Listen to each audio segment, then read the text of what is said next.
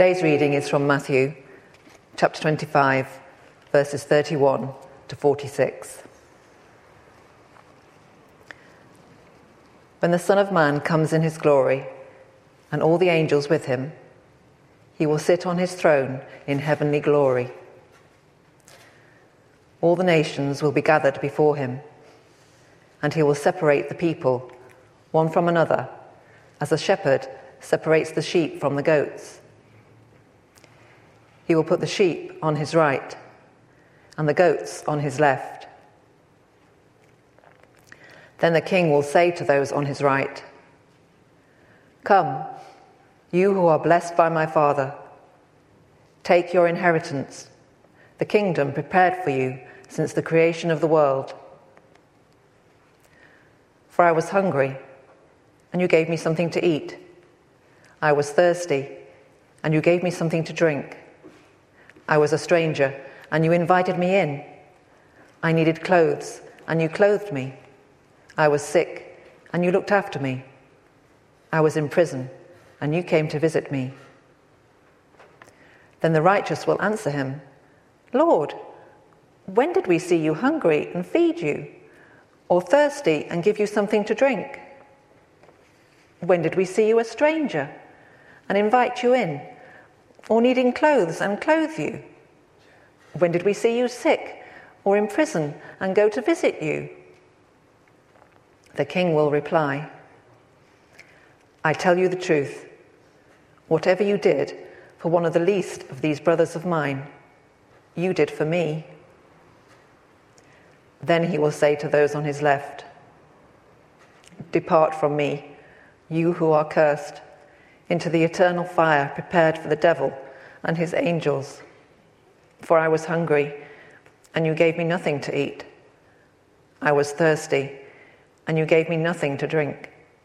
I was a stranger, and you did not invite me in. I needed clothes, and you did not clothe me. I was sick and in prison, and you did not look after me."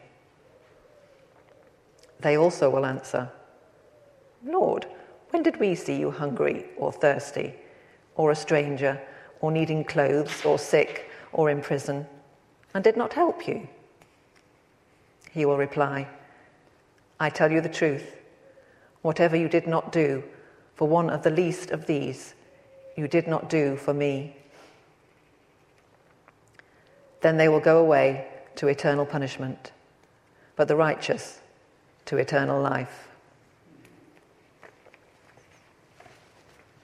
I have the joy of talking to you this morning about how our priorities in this life will decide the life ahead. So let's ask for God's help as we do that. Let's pray. Lord Jesus, we so often avoid thinking about heaven and hell and judgment.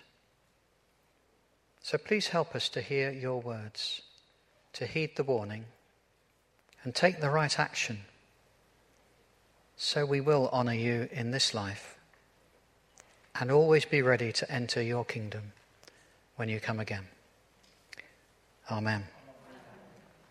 I have 3 sections this morning: Heaven and Hell Matters, where we will see the importance of what Jesus said. Matters of Heaven and Hell, where we will hear the consequence of what Jesus actually said. And finally, do you trust Jesus with your eternity? How do you feel about this teaching? So firstly, heaven and hell matters. Why do we find it difficult to talk about heaven, hell, and judgment?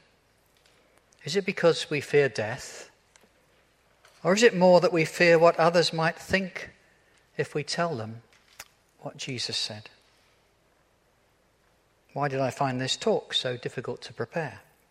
What is the problem with what Jesus says about heaven, hell, and judgment? Earlier in that day, Jesus had to correct the Sadducees who didn't believe in life after death. Do you remember what Jesus said to them? In Matthew 22, verse 29, he tells them, "You are wrong because you don't know the Bible or God's power." And that's the same today. People don't know the Bible or God's power. Like the Sadducees, people don't know about eternal things. We don't want to think about death and where that leads, so we avoid talking about it, or we make fun of it.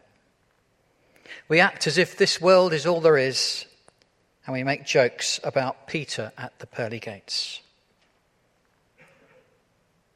But if we ever do look into these things, as at times we can't avoid doing,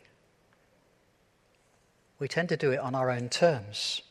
A few weeks ago, The Guardian published an interview with David Walliams, the children's author and TV personality, about the books that he'd read. And the book that he said that he couldn't finish was the Bible.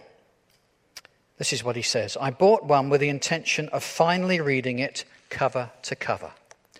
And while I was reading Genesis, I found myself flicking all the way to Revelation to see if there was a happy ending. Sadly, there isn't." I suppose it's not surprising that he comes to that conclusion, but it is desperately sad. He only flicked through the Bible rather than eagerly reading it to find out why God put us on this planet.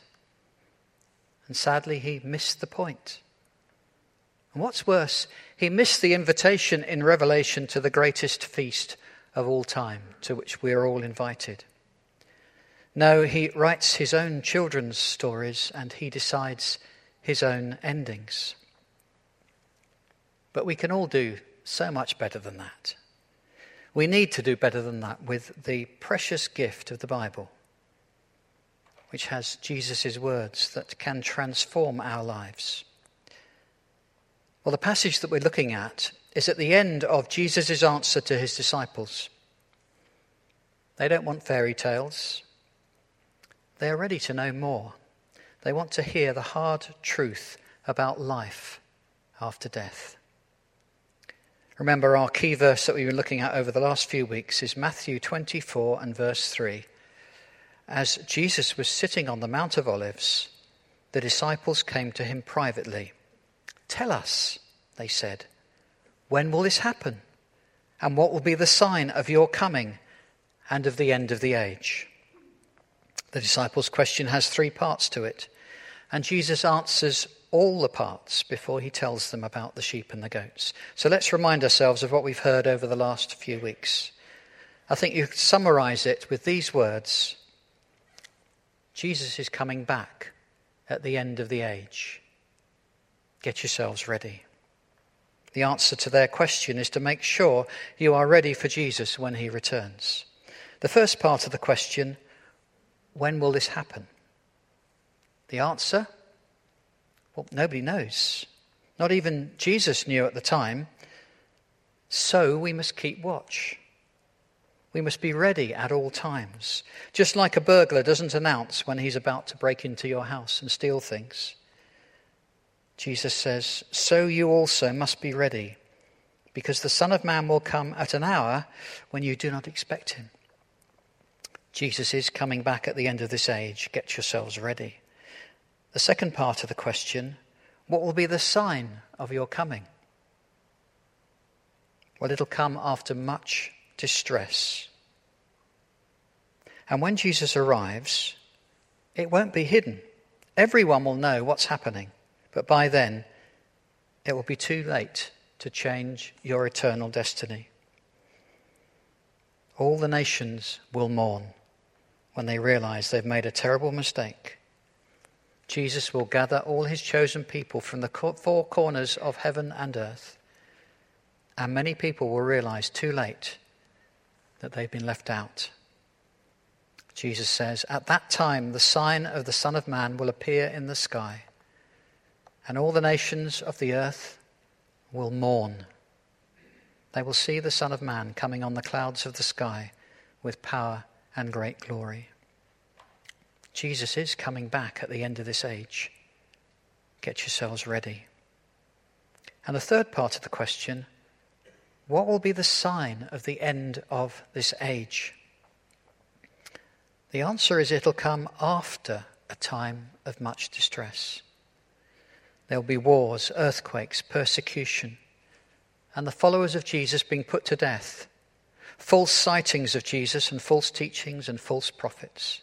Natural disasters, man-made disasters, worldwide disasters, and wars and rumours of wars. And during that time, the gospel will go out to all the nations of the world. And in the middle of it all, you need to watch out that you're not deceived. Jesus says, at that time, if anyone says to you, look, here's the Christ, or there he is, don't believe it. For false Christs and false prophets will appear and perform great signs and wonders to deceive even the elect, if that were possible. See, I've told you ahead of time. So Jesus answers all parts of the disciples' question using everyday scenes of normal life, some terrible scenes of worldwide turmoil and persecution, but followed by two simple parables that we looked at over the last couple of weeks.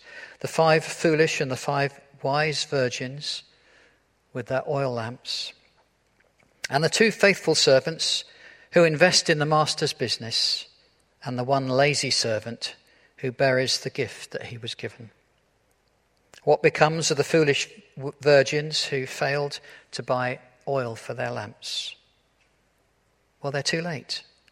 They hear these words from the bridegroom. Truly, I tell you, I don't know you. What becomes of the wicked servant who buried the gift he could have invested in his master's business? He hears these words. Throw that worthless servant outside into the darkness, where there will be weeping and gnashing of teeth. Jesus is coming back at the end of this age. Get yourselves ready. Or in other words, Jesus tells us that heaven and hell matters. Heaven is the great reward for those who are faithful servants, who've wisely been working on their master's business, who are eagerly waiting for his return. He knows them, and they know him, and he welcomes them into their heavenly reward. Hell is that place of lament, mourning, and eternal regret for the foolish ones who postpone making peace with the master, who turn down the free offer of salvation, who think they can ignore Jesus' warnings. So we can see that heaven and hell are important matters. So let's turn to our passage and hear the consequence of these things as we read from verse 31. When the Son of Man comes in his glory and all the angels with him, he will sit on his glorious throne. All the nations will be gathered before him, and he will separate the people one from another, as a shepherd separates the sheep from the goats. He will put the sheep on his right and the goats on his left. This really doesn't need explaining. Jesus will judge everyone at the end of the world to decide if they are fit for heaven or hell. Anyone can make sense of what Jesus says. You don't need to know about the shepherding of sheep or goats in Bible times. We can understand what's going on here. Jesus is talking about how he will judge people. You, me, and everyone else in the world's history. At the end of this world, Jesus will return with all the angels in heaven. He will sit on the judgment throne to give the verdict on everyone gathered before him, and each individual, you, me, and everyone else, will be separated into 2 groups. On his right, the sheep, on his left, the goats. No need for a trial, no barrister, no argument, no excuses. Jesus knows everyone's track record absolutely perfectly, and he assigns each person either to his right or to his left. Well, I could almost end there, because I think that's the main point. But I have got a few more things to say so that we understand this more fully. We're near the end of Jesus' life on this earth. And it's at this point that he opens up to his disciples about what their future will be. Jesus is about to be betrayed. He will go through a mock trial, the horror of death by crucifixion, and separation from God the Father as darkness covers the earth for 3 hours in the middle of the day as God's wrath comes upon him. He dies, but he rises from the tomb. He conquers death and appears to many people before he finally ascends to heaven. And just before all that happens, before events take over and the disciples are confused about all that's going on, he answers the disciples' questions about what happens at the end of the age. It's not a secret, but he is just speaking to the 12 disciples now. They want to know what happens after death. And so should we, whether we follow Jesus or not. It's not as though everybody else has been kept in the dark. He has already warned the teachers of the law, the Pharisees, the Sadducees, and the crowd listening into the conversation. He's warned them of the dangers of living just for the things of this world and ignoring their eternal destiny and ending up in hell. But here he wants the disciples to know what his role will be at the end. But let's be clear, he's not talking about how you enter into God's kingdom. We've had 24 chapters of Matthew's good news. News that tells us how you get to join God's family, how you become a follower of Jesus, the steps of new birth, how you enter into the kingdom through repentance, through believing in Jesus, by being baptized in water, by being filled with the Holy Spirit.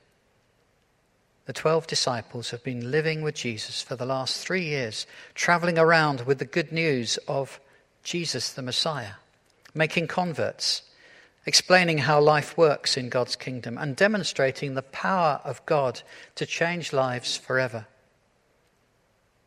But now, before he goes to the cross, he needs to warn his disciples, and he tells them what's going to happen in the end. Well, it seems that 11 of them take note, but one, Judas Iscariot, ignores the warning.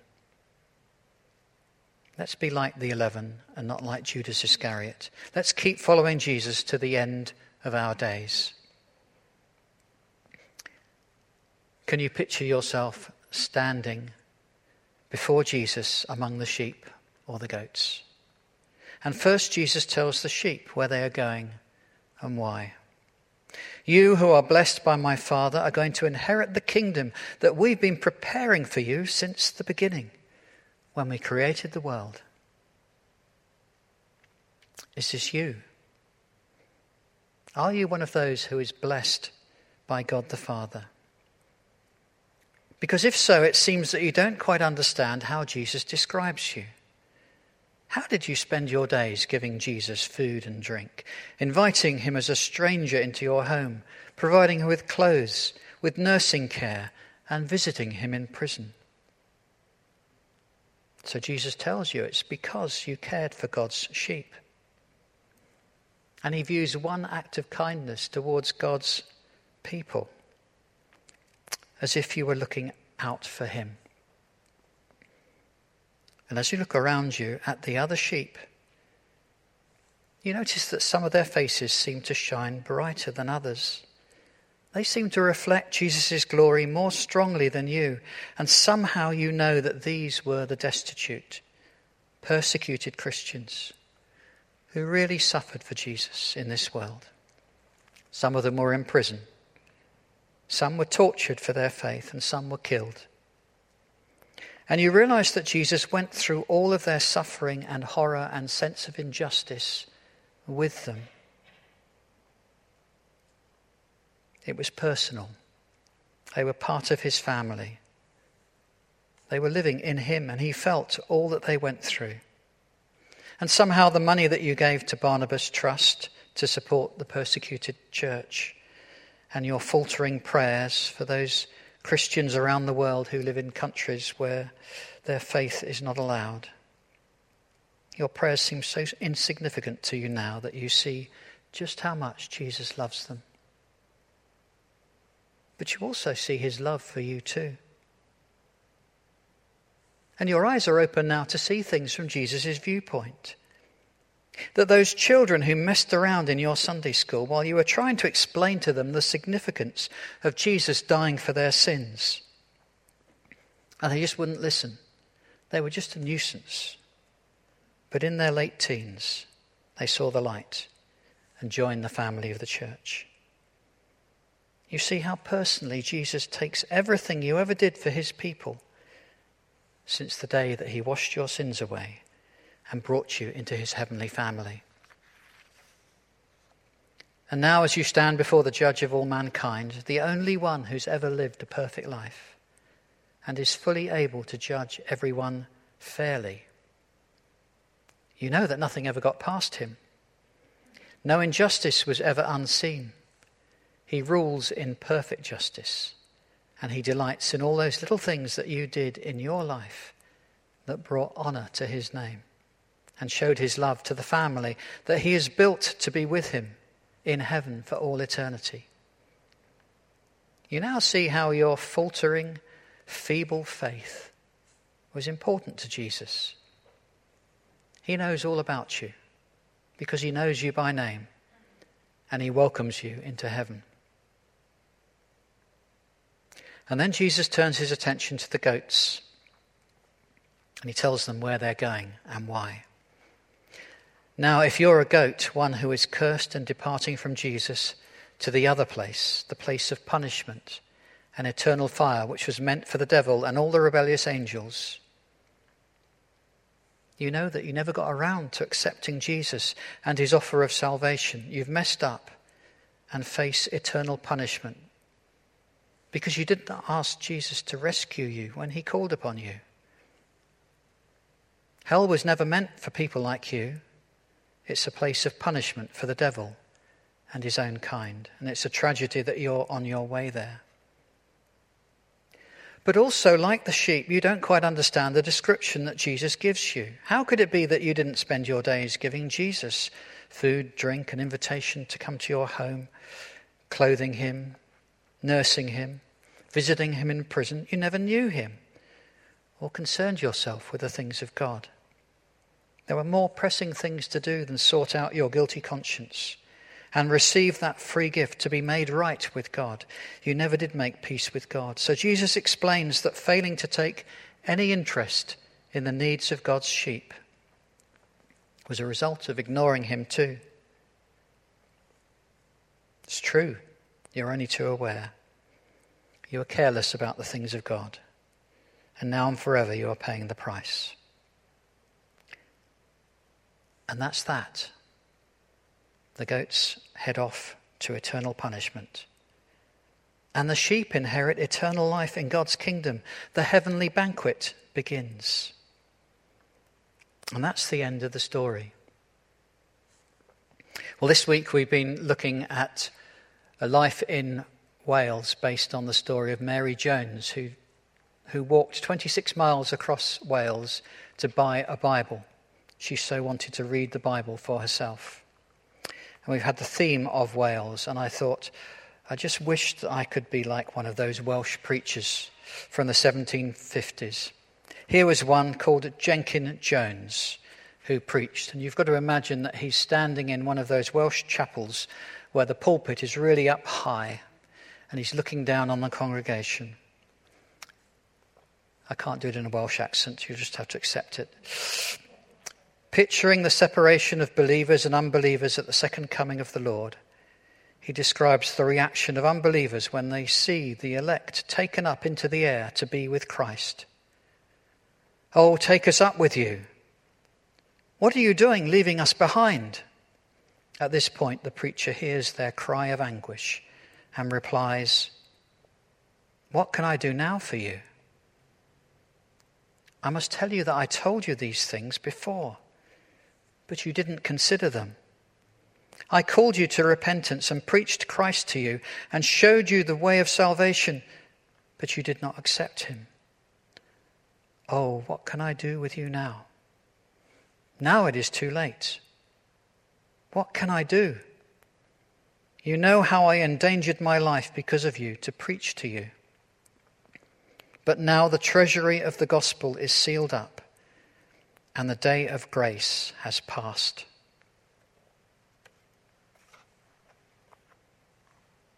And that's the end of the story. But we don't want it to be the end. We have all those questions left unanswered. Most of them questions raised by our skeptical humanistic minds, which say, is this fair? Questions like, what about those who've never heard of Jesus? How could a God of justice send them to hell? How can a God of love send anyone to hell anyway? Surely to suffer in hell for all eternity is too great a punishment for messing up in this short life. If God is as powerful as he says he is, then surely he can bring some way to save everyone from the horrors of hell and bring everyone into his heavenly kingdom. Do you know the answer to those questions and ones like them? Could you answer your skeptical friends' questions? Well, our final section is, do you trust Jesus with your eternity? When answering skeptics, it's always good to remember that they have a limited, incomplete knowledge of God. Of course, we all do. But living in a humanist culture, our friends will likely be further away from the right knowledge about God than those of us who know him and trust him. The flaw with all those arguments against hell is that they're based on one attribute of God at the expense of all the others. We know that God is a complete personality. He is just and merciful. He is holy and compassionate. He is both kind and severe. His attributes blend together and qualify each other. Having created us as creatures of choice, he won't force us to love him and serve him. That would defeat the whole purpose of him having a loving family in eternity. When all is said and done, people are free to resist his spirit and reject his salvation forever. The most persuasive argument for those who criticize what we say about heaven and hell is that Jesus himself taught us all that we know. He tells us about his Father. Who has a better grasp of God's love, justice, and power than Jesus? And he taught his disciples to be afraid of the one who can destroy both soul and body in hell. Matthew 10:28. Well, people have struggled with what Jesus said about hell for centuries. And they've often found it too difficult to accept. So what do? They either embellish it or they've done the opposite and in some way explained it away. They embellish it by having graphic pictures of devils in hellfire, as you can still find in medieval paintings, which was how ordinary people learned about God before they could read the Bible for themselves. But I don't think that's helpful. You need to look at what Jesus said and take it on face value. Or they have somehow watered it down. And you hear people saying that, well, hell is just like sleep.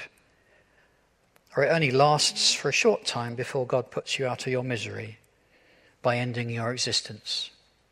So what do we do? How do we approach teaching which makes us uncomfortable? Well, we don't add to it and we don't subtract from it. We accept it at face value, unless there's clear teaching from the rest of God's word that helps us see it in a different light. You could do a Bible study on heaven and hell. We haven't got time to do that now. But it would make you more comfortable with what Jesus says here. Jesus warns about hell and speaks about heaven more than anyone else in all the Bible. He tells the disciples the details. because they were ready to accept his word. But it's not all there is to say. The disciples weren't ready for all that he could have told them. And it would be near the end of the Apostle John's life that he's told more about the end of things. Jesus sent an angel to reveal to John what will happen in the end. He's told to write most of it down for our benefit. So if you want to know more, you could do a Bible study on the book of Revelation. You'll need help doing that, a good study guide or a commentary. Well, I trust that you have decided to follow Jesus, knowing that it means giving up your old way of life and taking on new priorities, that you've found him to be the one who can transform your life, and you know that you can trust him with your eternity. So how do we apply what Jesus tells us about the sheep and the goats? Well, there's a warning. If you arrive in this place and you're not ready, it's too late. And you will regret turning down Jesus for all eternity. So be wise. Be those with plenty of oil in your lamps, full of the joy of the Lord, ready to enter the bridal party when Jesus comes at the end of the age. Be faithful, investing your life and energy in the King's business. So glad that he's saved you that you can't but help talk to others about what he's done for you. How he has forgiven your sins and how you are at peace with God. So be ready. Jesus is coming back at the end of the age. Are you ready? Let's pray.